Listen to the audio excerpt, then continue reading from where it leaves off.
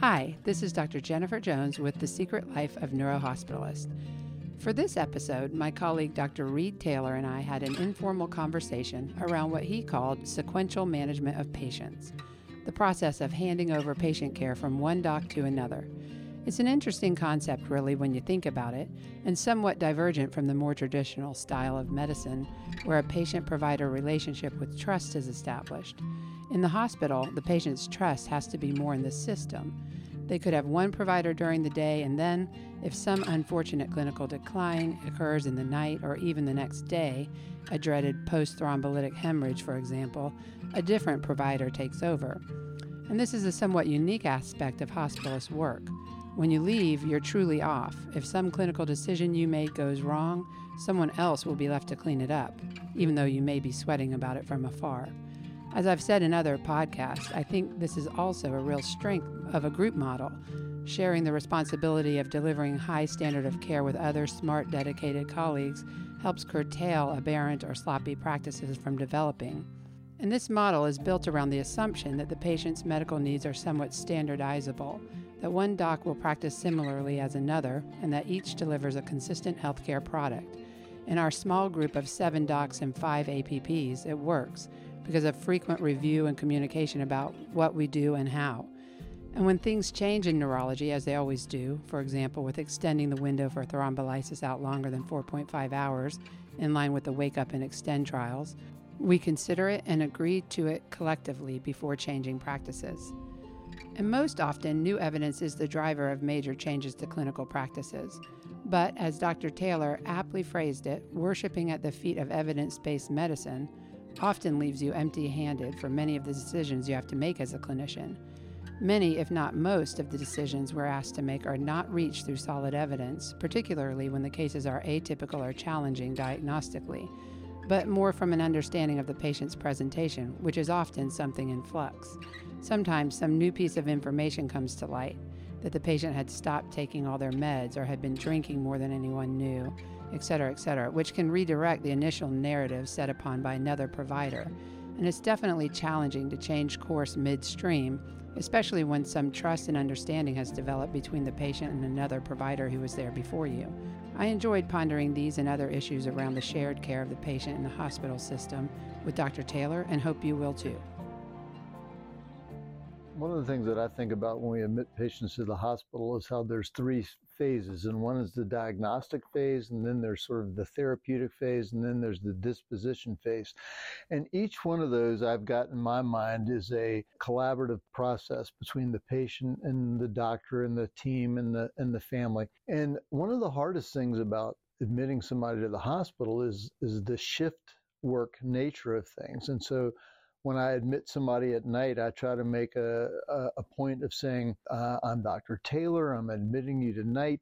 I work until 7 in the morning and somebody else is going to be coming on. Don't be surprised to see somebody else, because as we all know, when you get sick in the hospital, you come in and you immediately see somebody and you hope you are forming some relationship and bond. And that first person that sees the patient is got so much power, because if you write down something in the chart and the person comes on the next day, whoever the team member is, and they read through the note, you're hopefully giving them some clues which ideally are unbiased, but in reality you are leading the person on a pathway that you think that you've started out. Perhaps you don't have any idea what's going on and you're just writing some differential diagnosis, but otherwise you are saying, and maybe the diagnostic phase is you scan them and they got an intracerebral hemorrhage and it's clear. But there are certain types of patients, like autoimmune disorders, or a question of should you do some test that the patient may or may not be fond of. And I'll pick as an example a spinal tap. Maybe the patient's thinking, I really don't want to have one, or I only want to have one after you do these things. And it may be for a condition that you're saying, oh yeah, you need a spinal tap.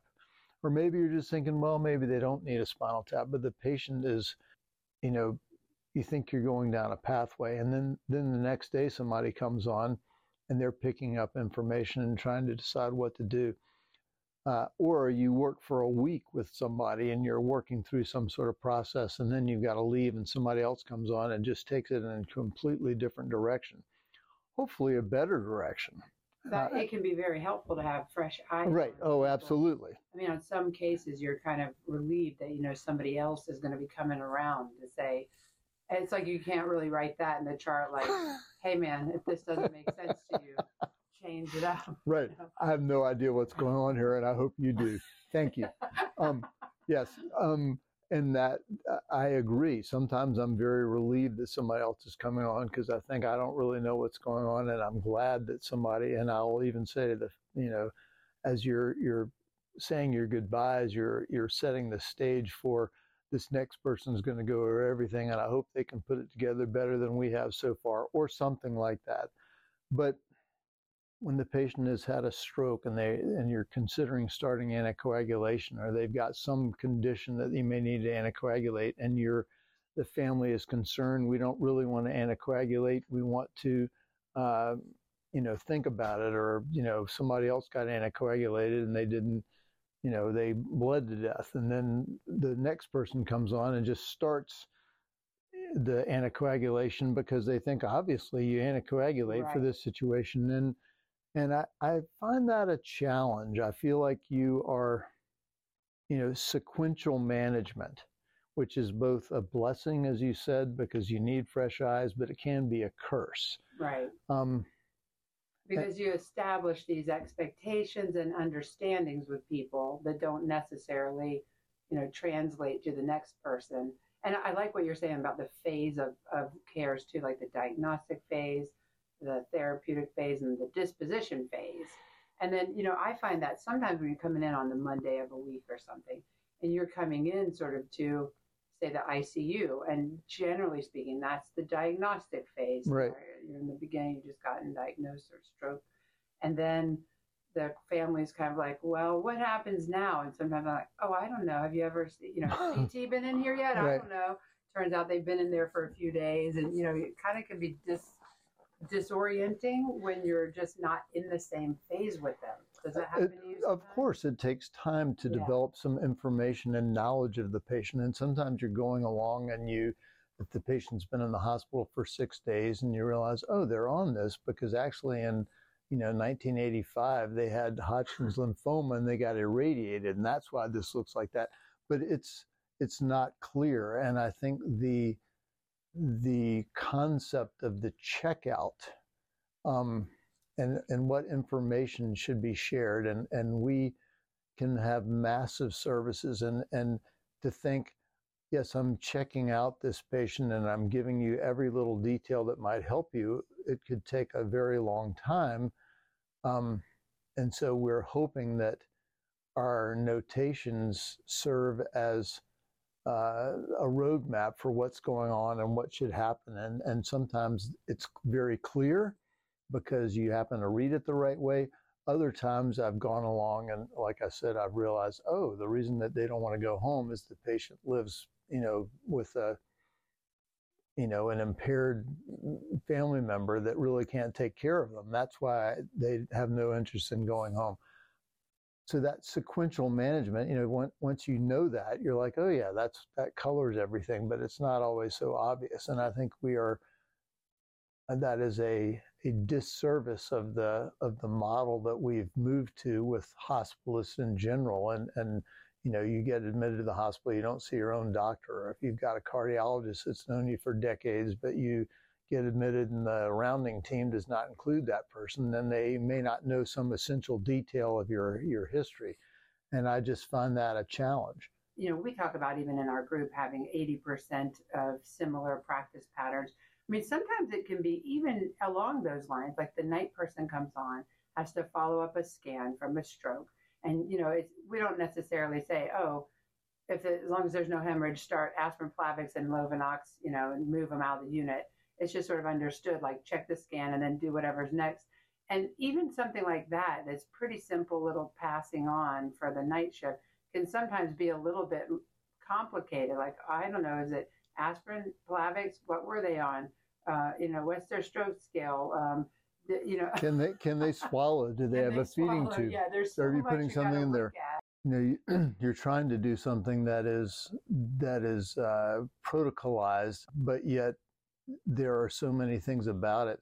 Yeah. And I think, the other issue, and we all do this, you don't have to have even different doctors, but sometimes you're thinking to yourself, we could do 2 or 3 things. And as you're talking to the family and the patient, you see by their body language, the questions they ask, the temperature of the room, if you will, that this is what they are thinking. They don't necessarily immediately jump onto it, but you just know, and you find yourself going down a path and you realize that you're making a choice that may be one of several potentially, viable choices, and then somebody else might do something different. You definitely get a different feeling looking at the chart electronically. Right. And that's what I mean by remotely. Like just reviewing things, you'll often think, oh, I know what I'm going to do when I go in the room. And then you go in the room and you get a completely different right. As you're talking to them. Yes. As you're talking to them and you realize this is not right. And and so there are so many things that are impossible to put in a note. Sometimes I have the impression, yes, I'm talking about these patients and we're going to do a muscle biopsy and we're going to do this, or we're not going to do those things. And then they come on the next day, some other doctor, and they say, man, it's a good thing that Dr. Jones came along because Dr. Taylor wasn't doing crap. He wasn't doing anything. And we're glad that you were taking the bull by the horn, or whatever the right analogy is. I think that is a challenge, because I would like to think we are providing 80% is the number that we have sort of agreed on. We're doing things in an 80% similar fashion, but the timing of things, we may all agree, yes, this patient needs anticoagulation, but when do you do it? Yeah. Or yes. Especially if there's a little bit of hemorrhage. Yeah, there's a little bit of hemorrhage, or this stroke is a little bit big, or maybe the patient's got a DVT. I've had patients recently that had a cerebral sinus thrombosis, and she was complaining of, she kept coughing, and we thought she'd been intubated to have some procedure done, and they kept saying, well, it's from this, and we're not starting anticoagulation because we're worried about some other problem. Well, she also had a PE, which made it more clear that she needed to be anticoagulated. So different people might see things in a different way. Although I would like to just think, yes, that's the nature of doing this, and we're going to get new information, and that new information should make us smarter. There is some aspect of patient interaction that is intuitive, that doesn't always come out in the notes, and that you're not making a decision based on some, if their protein is 55, you're going to start immune globulin. And if it's not, it's more nuanced than that. And I think that's part of the challenge of sequential management. Another thing that I keep thinking about, Jenny, and I've been wanting to say this to you for a long time, is that we often find ourselves worshiping at the feet of evidence-based medicine. This is how we're going to do something. And everybody knows evidence-based medicine is the gold standard. But I think about what some people would call folklore medicine. It's not evidence-based. Nobody's ever studied it, but there's so many things that we do every day that we are saying, no, this is just the way I do it. I was told a way to break status migrainosis when I was a resident by my chief resident. They said, you give them Thorazine. It's a massive amount. We don't need to go over it here, but I've used a variation of that for years, and it really works. The way I was originally told is I was clearly wet behind the ears and sweating little resident was, you give them a shot of Thorazine IM 50 milligrams, and then you go check them on them 30 minutes later. If they're still having a problem, 50 milligrams more in 30 minutes. And then you check on them again, and if you're doing it, 50 milligrams more. IM. And I'm hearing all this, and I'm shakily writing it down. Actually giving the shot yourself? I'm impressed that you would think that I would be able to do that, but only the nursing staff could do that. But we used to do central line, I know. Arterial line. No, at the time you'd be writing an order, and I'm sure the nurses were thinking to themselves, what is this jerk doing coming out every 30 minutes and telling us to give more medicine? But Of course, by the end of, 150 or 200 milligrams of Thorazine, the patient is nearly, they're somnolent, but they usually are not complaining of headache. Yeah. And so I then, like Thorazine for migraine. Then you admit them to the hospital because this would be in the ED, and then you give them that dose.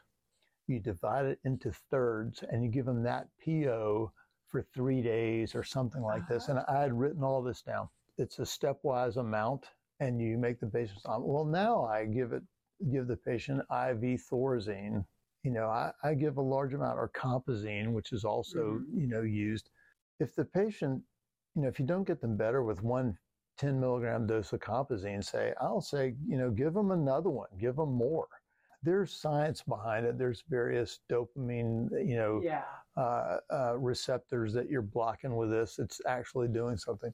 But my point is, folklore medicine, which most people would consider that a pejorative term, but the majority of things we do is because somebody that I'm going to say was clearly smarter than I was at the time told me this is what I should do, so I do it.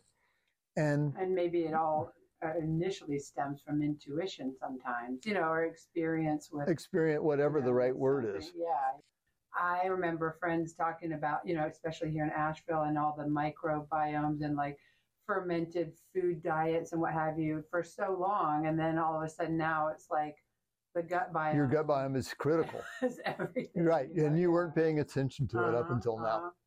Well, those kinds of things that we do, when you look at, the internal biases we have, which is the patients had migraines, speaking of them, and, now they've got hemiplegia, and it's probably migraine because they're, only 28, but yet every once in a while, those are strokes. Yeah. Or, some other thing that is, some bias that we have against the appropriate, therapy, the confirmation biases that we all have.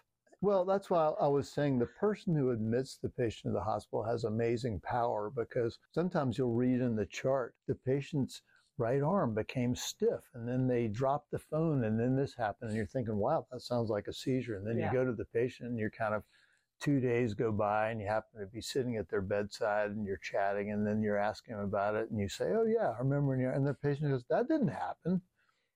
Right. Because, but it's written down.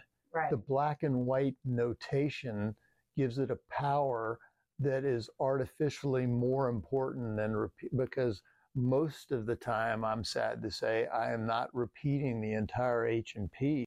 But when you do repeat the H&P and you do go over things that are happening to the patient, and you realize, wow, I'm really, this is some insight that I wasn't getting before. And sometimes the patients will want to keep reiterating things, and I'll often kind of think to myself, I know, I read it, I know, like, don't say it. But then they'll say something like, yeah, I got this, smell like something was burning. And you're like, oh, what, now what? Right. When somebody's trying to tell you what's wrong, and they only, when you drop an additional piece of information that is valuable, because we've all had patients tell you something, and they'll say, I just want to make sure you know everything. Yeah. And it's embarrassing to admit, but I've often thinking, yeah, I do need to know everything, but I don't really, this that you're telling me is important to you, but not really appropriate to this situation. But every once in a while, exactly as you say, it will be important to the situation. And we have... Oh, wait, when did you have radiation to your neck? Right. This vasculopathy doesn't make any sense unless you've had radiation to your neck. And they'll say, oh, yeah, I had radiation to my neck. And, I think the thing about the practicing, like we were saying, 80%, trying to be like where you get the 80% of the patients or 80% of their care would be uniform between any of us. But then, of course, there's going to be discrepancies, and that is ultimately based in like medicine, evidence-based medicine, we would hope. But I think I saw a study some years ago about like what percentage of actually what we do, it would actually be truly referable to any evidence, because most of even for the aspirin and Plavix and stuff like that, they wouldn't fit the trial criteria. Of course. We're already practicing outside of that, Oh, I think if you do randomized controlled trials, which would be to be the gold standard, the very fact that those things are done have to be so narrowly defined that you're not going to get pregnant women. Forget that.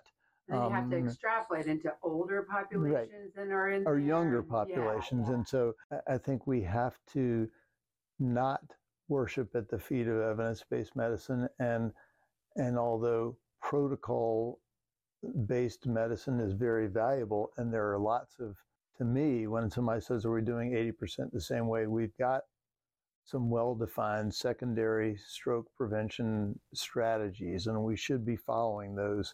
But there are cases when you think, well, I'm not, I'm doing something different. And that, I guess, is the time you should write down, this is why I'm doing it differently. And this is the reason why. Or because anticoagulation, which we've mentioned several times, has got particular risks. When you are thinking of starting anticoagulation, I always try to say, I recognize, there is risk in this. The patient is aware of the risk. We're doing this one. We're starting now, even though there's some risk of hemorrhagic conversion because of this reason. It's hard to think you are giving somebody true informed consent, because most of the time in the hospital, we're dealing with urgent situations, and we are trying to discuss what needs to be done when people are sick. If they've had a stroke, they've got brain damage, they are anxious because they're in the hospital. We are trying to avoid jargon as much as we can, but I'm sure it creeps in more than we want it to. I am sure. And let me ask you this along those lines. Give me your spiel. Like, the person's on the CAT scan table. They have a negative CT. They're 2 hours in. You're going to treat them. What do you say to them? There's no family. You can't reach them on the phone. Right. They can understand you. Most of the time, I've usually met the patient for a few minutes before. And so I'll come in and say, it's Dr. Taylor again. I just want you to know, we've looked at your scan. I don't see any bleeding or anything. And this weakness that you came in with, I agree with you. It looks like a stroke. We've got some medicine that we use to try to treat patients with stroke. It's called a thrombolytic. It's a medicine that dissolves a blood clot. It's got some risks, but we have known that it reduces the risk of overall impairment after somebody's had a stroke.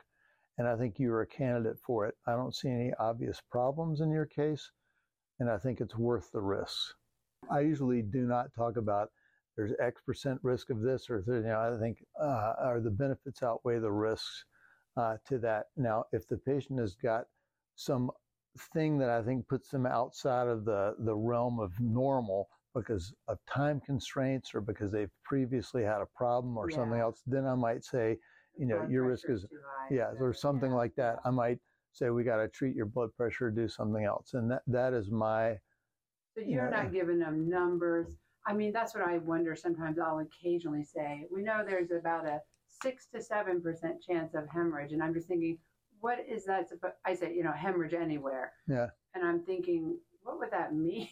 I know. What would that mean to a patient? Like, how are they supposed to judge that? And I think that thrombolytics, we can say, are, in the right circumstances, the risk is worth it and is relatively low. I never have seen like, well, that was completely, irresponsible or completely nothing that I can understand how that happened.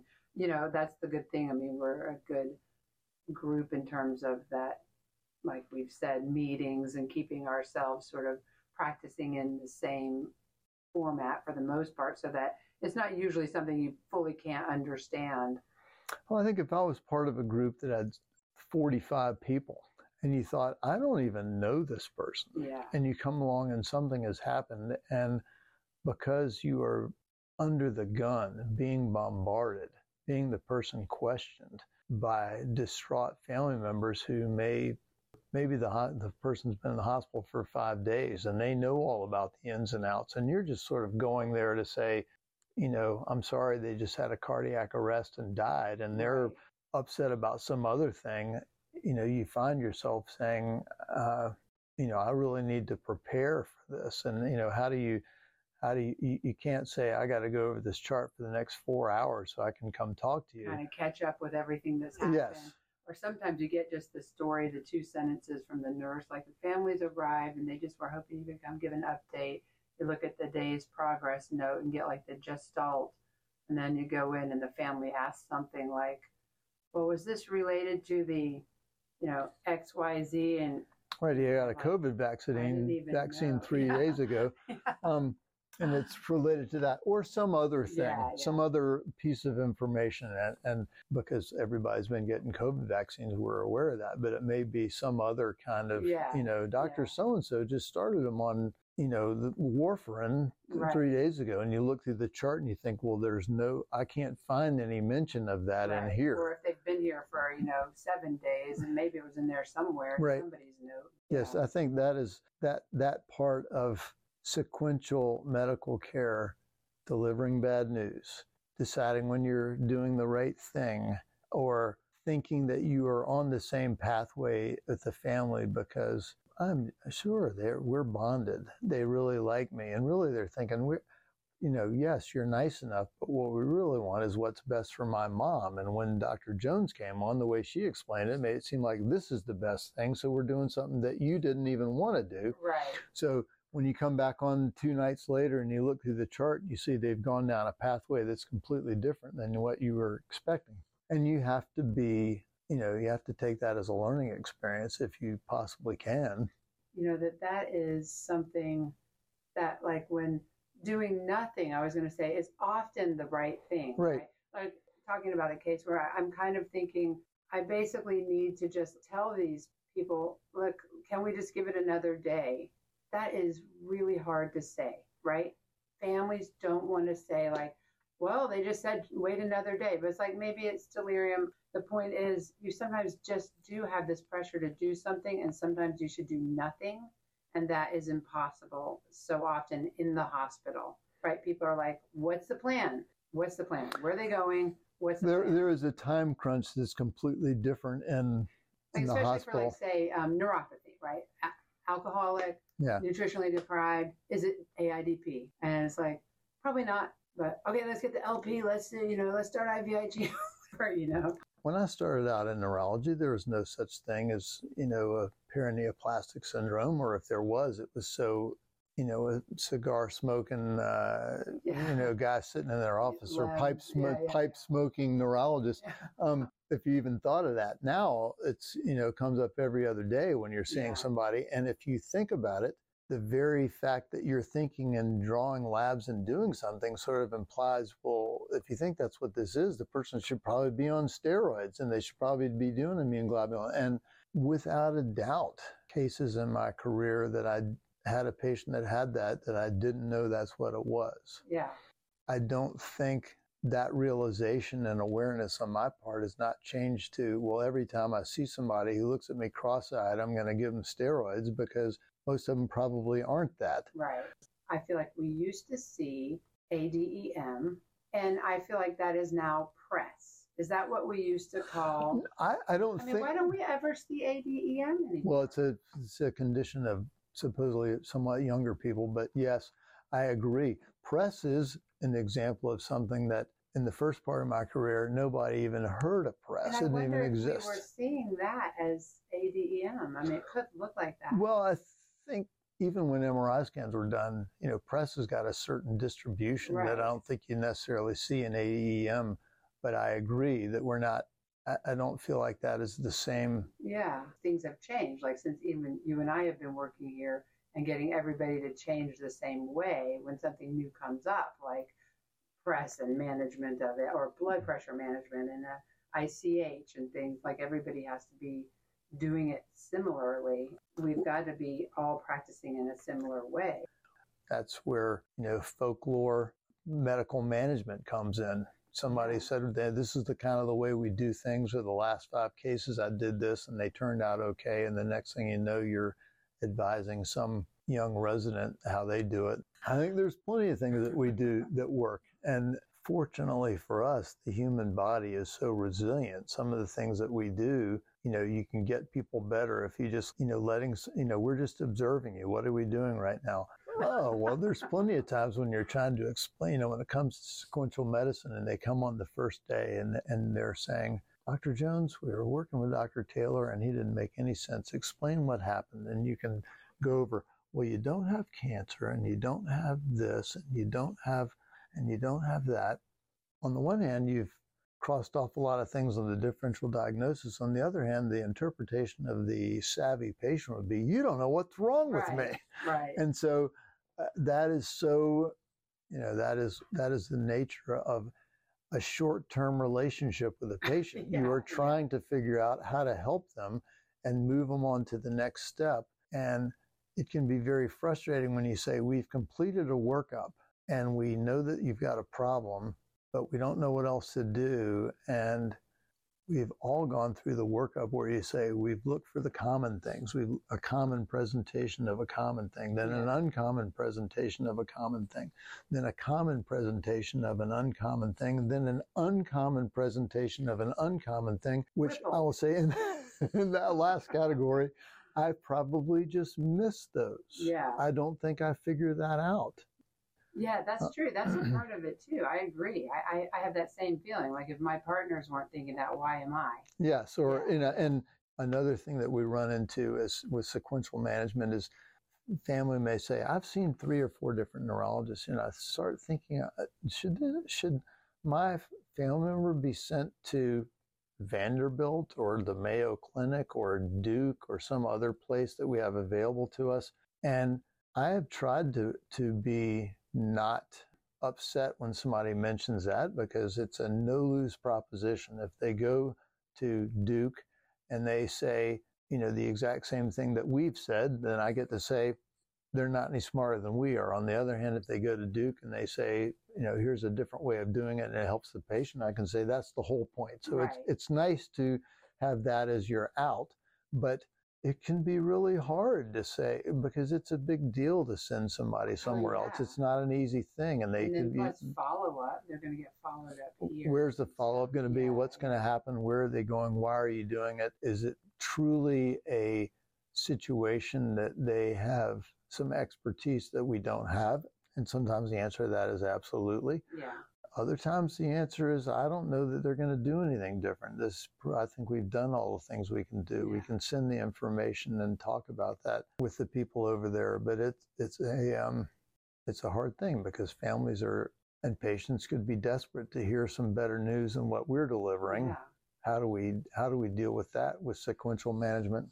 If you've gone in and told them that we're going to figure this out, and then I come in and say, sometimes we just don't get to the answer.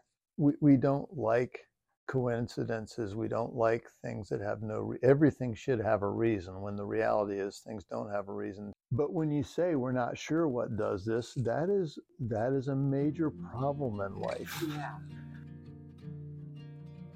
I'd like to thank my colleague, Dr. Reed Taylor, for that thoughtful conversation around the sequential management of patients. It was a good one to end on for the summer season, where travel plans and kids out of school can challenge any continuity from day to day, both at work and home. And along those lines, we're planning a short summer hiatus here with the podcast. We'll be back in a month or so with more conversations about neurohospitalist work. Until then, if you have comments or questions or suggestions, please email us at secretlifeneuro@gmail.com. And don't forget to rate, follow, and share us. See you next time.